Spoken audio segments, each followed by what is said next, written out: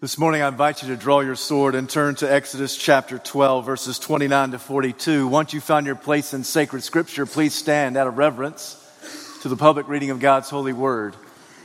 Exodus chapter 12, allow me to begin reading at verse 29.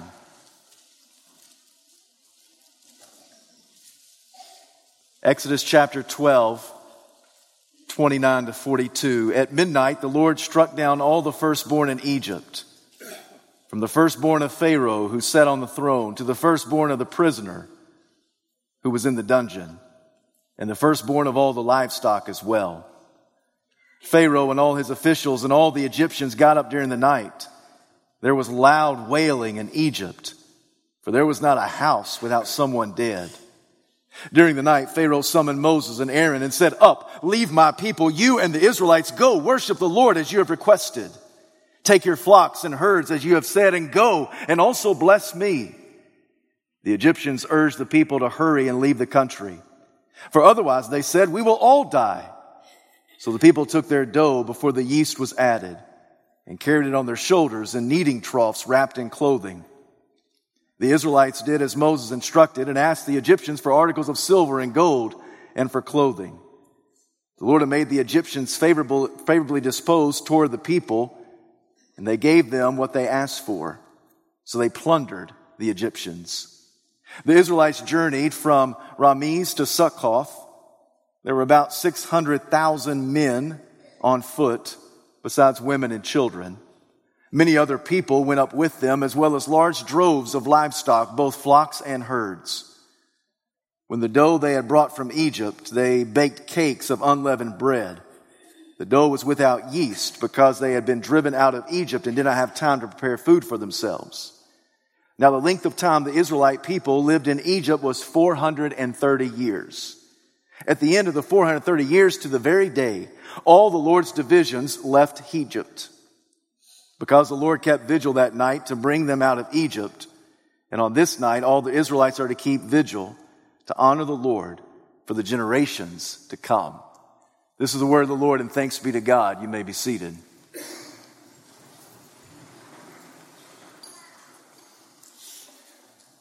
The story I just read for you is the biblical account of the 10th and final plague that God sent upon Egypt. Last time we bumped into Moses, he was on his way to Pharaoh to declare, "Let God's people go." The exchange between Moses and Pharaoh is extremely intense. It's recorded for us in Exodus chapter 7 through 12. The pattern is pretty predictable. Moses says to Pharaoh, "Let God's people go." Pharaoh says no. God sends a plague. The plague is so severe that Pharaoh calls for Moses and promises that if God will relent, I will let God's people go. And God would remove the plague, and then Pharaoh would remove his promise. And that pattern repeated itself over and over and over again.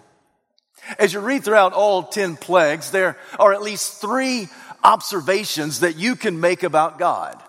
The first one is this, that God's sovereignty is unmistakable. God's sovereignty is unmistakable. Sovereignty means that God is not only in control, but he has everything under control. Everything is under the control of God. So it was the Lord who turned the water of the Nile River into blood. This is pretty dramatic. After all, the Nile was believed to be the sustenance and source of life for all of Egypt. In fact, the Egyptians even deified the Nile River. Following that, God sent frogs. I'm talking about little Kermits, little frogs all over the place. And they were everywhere. They were in the palace, they were in the pasture, they were in the workplace, they were in the oven, they were in the toilet, they were in the bed. Everywhere you look, there were frogs all over the place. And following that, God sent gnats, those little pesky little things. Then God sent flies. And the gnats and the flies, they were so dense, they were so thick that it's described as a thick blanket of wool that covered the ground. Flies everywhere. In your eyes, around your head, every place you look, all over the place. What a nuisance. And following that, there was the death of livestock. The Egyptian economy was an agrarian economy, so the death of livestock was a hit against the economy. Following that, there was an epidemic that broke out, boils that went from the top of people's head to the bottom of their feet. And nobody could get relief from these boils. They itched, they burned, they scratched, and nobody could get it. They would go to all their doctors, but there were no creams, there were no ointments, there was no medication that could alleviate this pain. And following that, there was a hailstorm. A hailstorm destroyed much of the vegetation. Following that hailstorm came a plague of locusts. Whatever the hailstorm did not destroy, then the locusts would come and they ate up the rest of the vegetation. You talk about a massive hit against the economy. Oh, and then there was the plague of darkness. For 3 days, there was no light. Now, once again, the Egyptians, they deified the sun in the sky. They worshiped that sun, and for 3 days, that sun refused to shine. What the God of Israel was saying is that there is no God besides me. I'm in control of all things, got everything under control. But then the last plague, it was the most severe. It was death of the firstborn. This was the death of the firstborn of Pharaoh as well as the prisoner. Not just men, but also livestock as well. And all the while, God demonstrates that his sovereignty is unmistakable. He's the one calling the shots. He's the one pulling the strings. He's the one saying what needs to happen. It is God who is in control of history. After all, it is his story. But I can well imagine that the Egyptian people, they came up with other explanations. Probably when you turned on the Egyptian version of CNN, MSNBC, and even beloved Fox News, I think probably you had the talking heads that were there and they said, strange weather we're having, don't you think? They probably blamed it on global warming. Climate change. That's probably what's going on here. And then that epidemic that broke out. No doctor saw this one coming, but this was devastating. And probably if you listen long enough, they probably even blamed the Russians for what was going on in Egypt. They had human explanation. That's my point. For all of these plagues, they would have had human explanations. But the writer of the Exodus account gives us God's perspective. And God's sovereignty is unmistakable. He's in charge of it all. He's calling the shots. What's true of God so many years ago is also true of God today. He's still calling the shots. He's still in charge of the weather forecast. He's still in charge of all the national crisis and events. He's still in charge. Got everything under control. Why? Because God's sovereignty is unmistakable.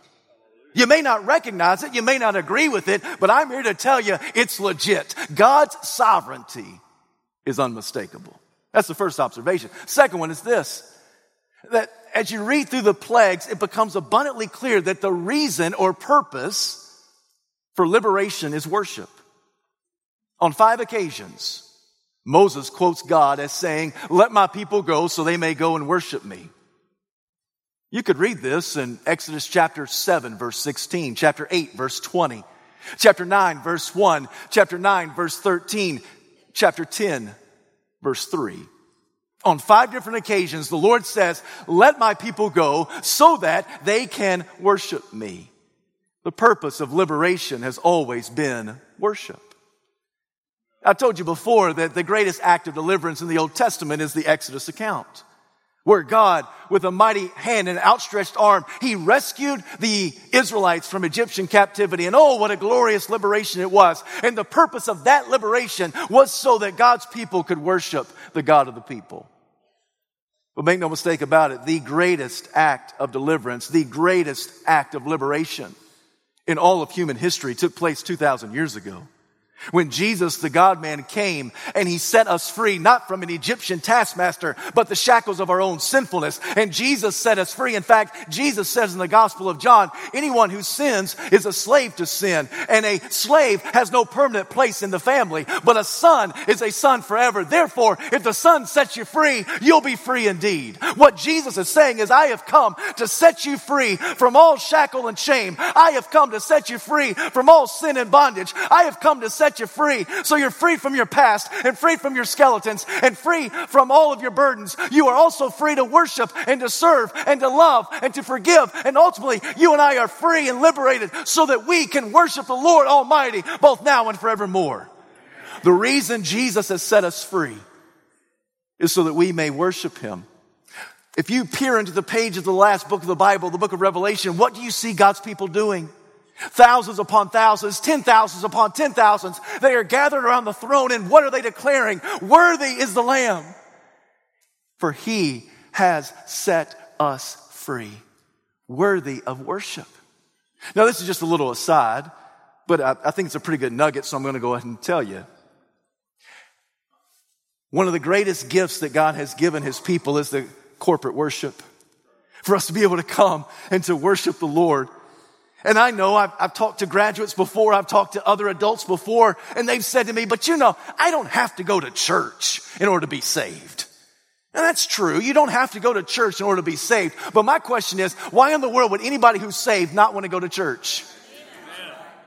Because this is one of the greatest gifts that God has given his people. The opportunity for us to get together in corporate worship because we've been liberated to worship. We've been set free to worship the Lord, both corporately and individually, domestically, internationally. We can worship the Lord anytime, any place. But oh, what a joy and blessing that God has given his people. We can come together on God's day and worship him in all spirit and truth. So as you read the stories of the plagues, it becomes abundantly clear that the purpose of liberation is worship. There's a third observation. The third one is this, that God always makes provisions for his people. The descendants of Jacob, they nestled and settled in the northeastern region of Egypt in the land called Goshen.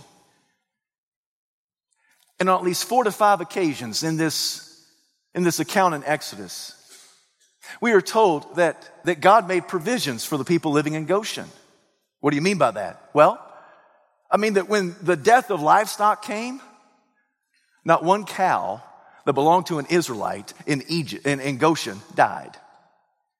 When there were all the flies, Scripture says not one fly was found in Goshen. When there was a hailstorm, not one drop of hail was found in Goshen. And when there was that darkness, only in the land of Goshen was there light. Light in the midst of darkness. God always provides and makes provisions for his people. But the greatest provision he makes in this 10th and final plague. He told them, there will be death of the firstborn. So allow me to make provisions for my people. Take a lamb without spot, blemish, or defect, about a year old. Kill it. Drain its blood from its body. Put that blood in a bowl. Take a hyssop plant. Go outside the front door of your establishment. And with a hyssop plant, anoint the door frames with the blood of the lamb. Then come back in and roast the lamb. Prepare it with bitter herbs and unleavened bread. Don't put yeast in there because we got to have some fast food tonight. We don't have time to leisurely eat this meal. In fact, the Lord said to the Israelites, I want you to wear your cloak and tuck it into your belt. I want you to be ready to run. Because about midnight, the death angel is going to pass through all of Egypt, including the land of Goshen. The death angel will pass through. And any house that does not have the blood of the lamb on its doorpost, the death of the firstborn child will result. But any house that does have the blood of the lamb on the doorpost, the death angel will pass over that house. That house and all of its inhabitants will be protected by the blood of the perfect lamb. And sure enough, about midnight, on that infamous night. It was a death angel that came through. And every house that had the blood of the Lamb on it, that house was passed over. And about midnight, there was loud wailing. There was crying from Pharaoh in his house to the prisoner in the dungeon. There was animals that were calling out even in the pasture because death was creeping in and death was all over the place. And it was Pharaoh who called for Moses and Aaron and said, up, leave, get out of here, go, worship your God and also bless me, because if you don't get out of here, all of Egypt is going to die. God had made the Egyptians favorably disposed toward the Israelites. So the Israelites walked up and said, will you give me those gold earrings? Sure, take them, leave. What about that silver charm? I don't need it, take it. What about the clothes that you got? I'll take those too. Get out of here, because if you don't leave, all of us are going to die. So they plundered the Egyptians. Scripture says that even though the Israelites had been enslaved for 430 years, to the very day, God made sure every division of the Israelites were set free. Liberated. Free. 600,000 men left that night. Doesn't include women and children. So most scholars think that on this night, some 2 million Israelites left. 2 million people. That's a lot. With all the gold and the silver of Egypt, the livestock as well. There were even some Egyptians that went because they said, listen, if your God can do all of this, I'm with you. And they left in excess of 2 million. How do you think they felt? I'll tell you how they felt. Amazed, excited. They walked through the streets where once they were ridiculed. They walked through the fields where once they used to have to bake bricks. They walked through the boundary of Egypt where they've been held captive for 430 years. How do you think they felt? They were alive, amazed, excited. And in fact, Moses said, we're going to remember this night and we will never forget this night because God has set us free. And so we will never forget. So every year we're going to have Passover and we'll remember how the death angel passed over the houses of our ancestors. And every year they had Passover. Now in the years to come, they took their time in the meal. They slowed down. They laid back. They didn't have to get anywhere, so they told the story in all of its details. They ate the meat and the roasted lamb. They ate the bitter herbs. They enjoyed the unleavened bread. They take their time. But I do wonder, how long did it take this to get old hat? How long did it take for the Israelites to say, listen, we've been doing this for years. We know the story. We know how it goes. I wonder how long before time had tarnished their amazement and stifled their excitement. You know, time has a way of doing that, you know. You can do something for so long that sometimes time can just tarnish amazement. It can stifle excitement. You remember Christmas when you were a child? How excited you were. You woke up early before anybody else. You ran downstairs and you saw the glittering lights and the beautiful packages. But then as the years went on, what did you do? You slept a little bit later, especially when you became a teenager. You slept a lot later. You thought to yourself, listen, there are going to be gifts down there. We know it. It happens every year. It's not that big of a deal. Friends, what happened? Time tarnished amazement.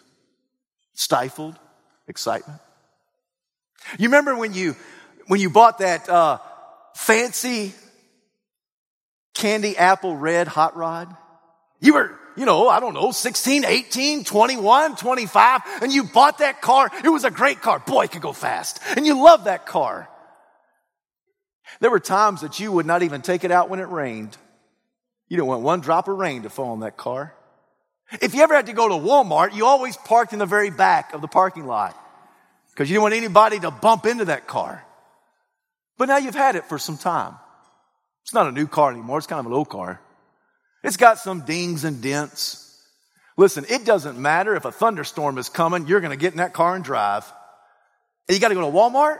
Oh, who cares where you park? You'll park at the very front just because you want to get in and out as quickly as possible. What happened? Time. Time has a way of tarnishing amazement and stifling excitement. Hey, ladies, you remember that first time you saw your man? Your heart goes pitter-patter. Guys, y'all remember the first time you saw your fine honey? Woo-hoo! Remember that? Your heart was skipping a beat. And now, years have passed, guys. And men, your heart still skips a beat, but it's not because of romance. It's because you picked up 50 pounds. That's cholesterol that's built up on the lining walls of your arteries. What happened? Time. You know, time has a way of tarnishing amazement, stifling excitement. By the time Jesus steps onto the pages of the New Testament, the Israelites have been observing Passover for some 1,500 years. By the time Jesus and the boys get there, I'm sure some of the disciples thought to themselves, good night, we've been doing this forever. I mean, forever we've been doing this. And for the first couple of times that even Jesus led the Passover meal, he did it the same way their forefathers had done it, said the same story. They ate the meal in the same way. But the last time he led Passover, he identified himself as that Passover lamb. He identified himself as that lamb without blemish or spot or defect. Jesus was insinuating that if his blood was over the corners of your heart, then the death angel of condemnation would pass over you. That if the blood of the Lamb was over your life, your heart, then you were spared from condemnation. But if you did not have the blood of the Lamb, it wouldn't just be the death of the firstborn. It'd be your eternal separation from God. Jesus identified his broken body as the bread. He identified his precious blood as the cup of the new covenant. I promise you that when the church began to remember what Jesus had said after the bold resurrection of Christ on that first Easter Sunday, they said, hey, we got to observe this Passover thing again. In fact, Jesus, we call the Lord's Supper, Holy Communion, Eucharist, because Thanksgiving for what God has done. So when we observe this thing, oh boy, we're going to remember who Jesus is and what he's done. We'll never forget. Remember the first time you ever had the Lord's Supper? Do you? You remember? Okay, 4 of us do. That's great. That's great. I remember. I was about 7 years old. It was exciting. I remember. It was in the fellowship hall of the church. We each table had a loaf of unleavened bread. We broke it and ate it. The pastor told us to. I remember looking at a little shot glass of Welch's grape juice. But I knew what that represented. It represented the precious blood of Christ that covered over my sins. I remember first time I took it. Do you? Do you remember that first time? Sometimes we've been in church so long, almost too long, we come in and we see the table and we're like, oh yeah, we're going to recognize some graduates today. We're going to have the Lord's Supper. Okay, we do this stuff all the time.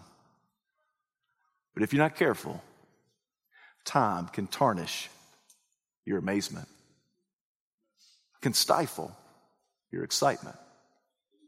Today, I want you to come to this table, and I want you to come amazed and excited.